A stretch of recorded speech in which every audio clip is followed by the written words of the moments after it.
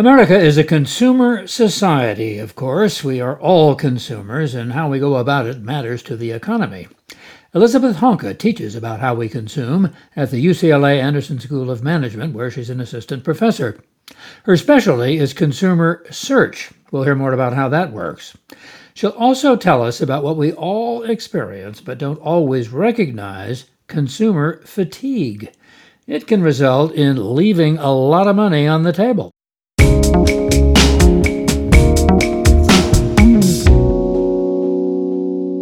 Hello again, I'm Warren Olney with UCLA Anderson's podcast, How the World Works, and I'm delighted to welcome Professor Elizabeth Honka. Hi, good to have you with us. Thanks for having me. Let's start out by describing how you got interested in all of this when you were buying your first car. That's right. So I bought my first car and I had to go through the whole process of buying car insurance for the very first time. And as all consumers know, when you want to buy car insurance, you have to request price quotes from multiple companies, hopefully, and they tell you exactly the price that you're going to pay. And then you just pick one insurance company and buy the policy from that company. So I went through this whole process and realized that it's actually quite costly for consumers to do so. You know, it takes time to contact all these insurance companies. You have to find all of the necessary documentation. And let's be honest, sometimes, we just don't want to call up an agent and talk to them or do this form completion online. So that all got me started and interested in the area of consumer search and how costly it is for consumers to gather information. And that's, what my research has been on since then. So what do you mean by cost? Elaborate on that. So cost here, what I mean by that is really these time cost, these mental cost that consumers incur when they are gathering information about products prior to purchase. So, in the example I was just talking about, it was gathering all the necessary documents and contacting the insurance agents to get the price quotes. But, if we are thinking of buying a digital camera, let's say, it might be going and looking at different review sites, going to different websites that sell digital cameras, reading reviews, and finding all the necessary information that we want to have before making a purchase decision. Well, is it worth it? Do you get a better deal the more you search?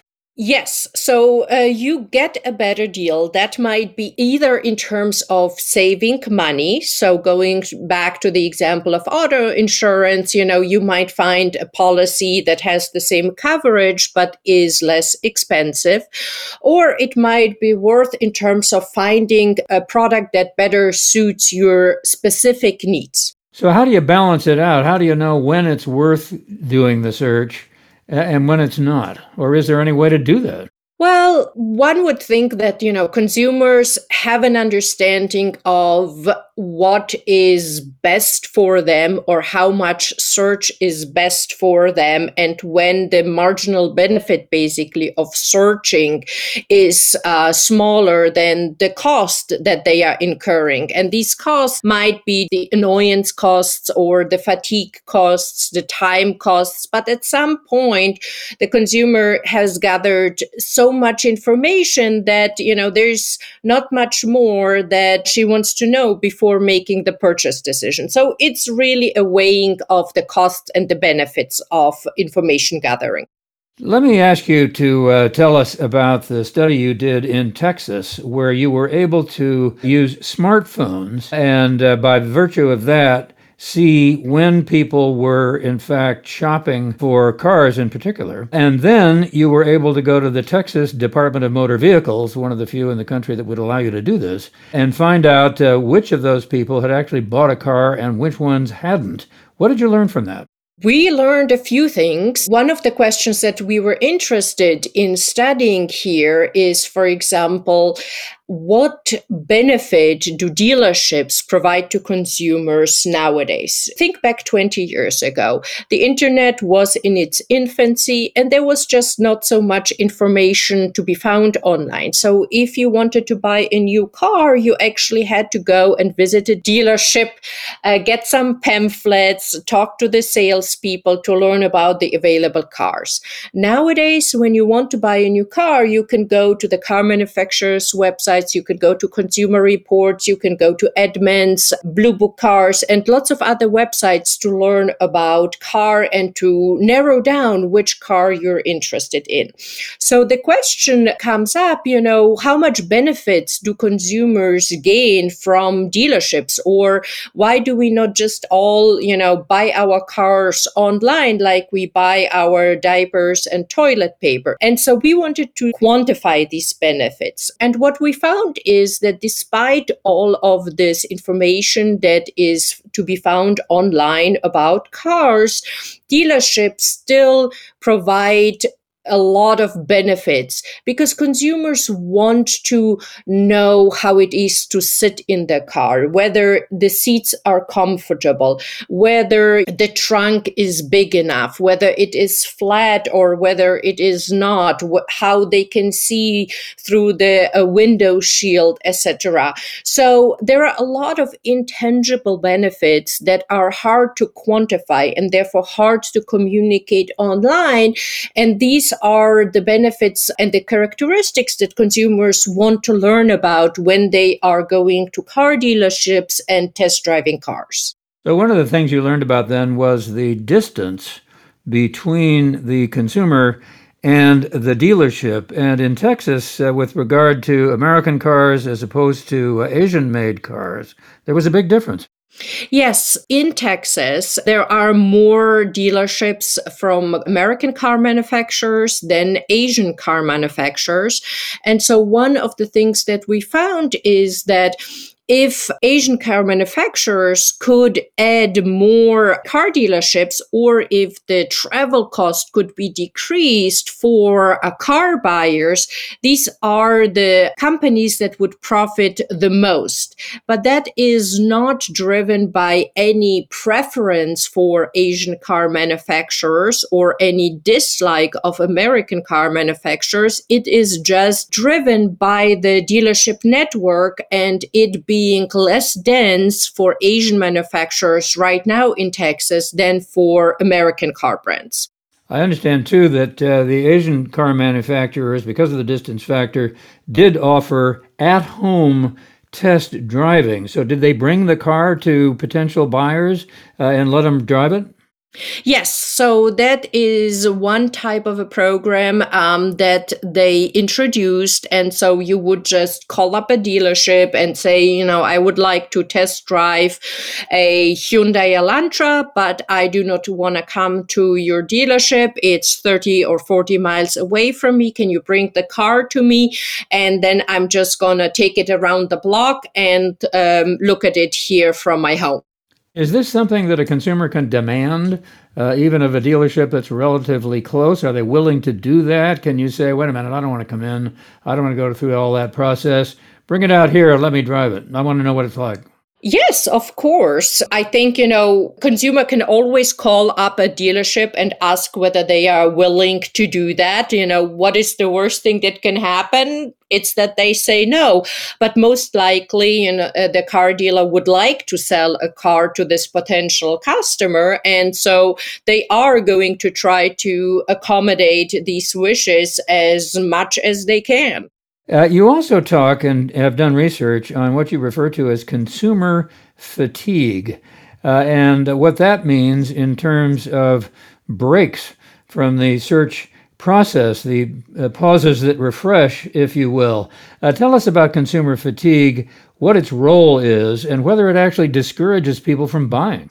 So, as you were pointing out, it's really taking breaks to refresh. So, imagine you wanted to buy a new shirt or new pair of pants. You've been looking at different websites, and every website has 30, 40, 50 different pairs of pants, and you look at the colors, the cuts, the sizes, etc.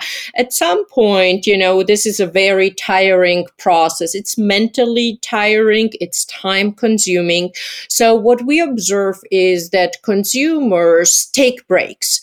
They basically, will go to one website and look at the products, at the pants on that website on one day, and then take 1, 2, 3 days break, and then go and look at a different website and look at the product assortment there.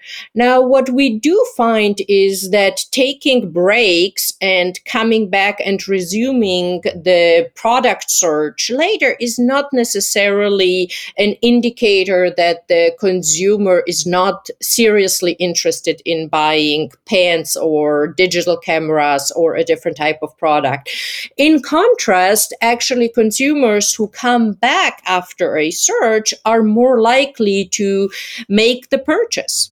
So when these breaks occur, the manufacturers begin to get nervous when people go away. And here comes the question of cookies. Tell us about how the cookies work. So cookies basically track what you are doing online, and all websites can buy this information, and they also track it themselves. And so when you search, let's come back to the example of pants, what you will observe right afterwards and during the next days that whenever you visit any other website that is not related at all to your pants search, you will see display ads from different brands advertising pants to you. This is a practice that we call retargeting, where brands try to show you ads of products that you've previously searched. And the goal is just to entice you to resume your search and to hopefully make a purchase. Now, this can be very annoying. I know I've had the experience of looking at something. You mentioned pants. Yes. I've looked at a pair of pants and I didn't want anything to do with them whatsoever. And yet days later, I'm still getting advertisement for those pants. At what point does that become not advantageous anymore for the dealer that's doing the advertising? So there is definitely an annoyance factor, especially if these retargeted ads happen over a longer time period. However, there's been some research done on this and shown that these retargeting ads are mostly effective during the first week, for about 1 week after you've made your search for a car or pants. And then they taper down. And so brands know that this is kind of the time window when their ads are effective. So you can hope that after 1 week, you will not see any ads for pants anymore. You can only hope, though. We began talking about automobile insurance. One of the things that you've said to me is that when it comes to financial product or potential purchasers aren't very smart about it.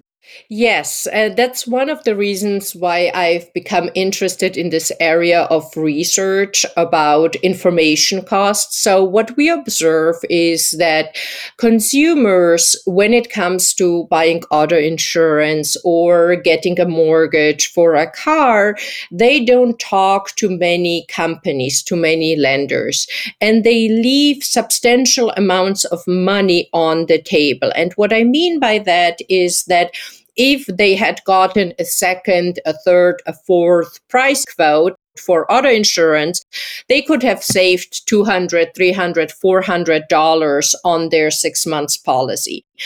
There's been research done by some academics in Canada showing that if home buyers had gotten a second mortgage quote, they could have saved about $2,000. So these are big amounts of money that consumers leave on the table. And so the question is, why does this happen?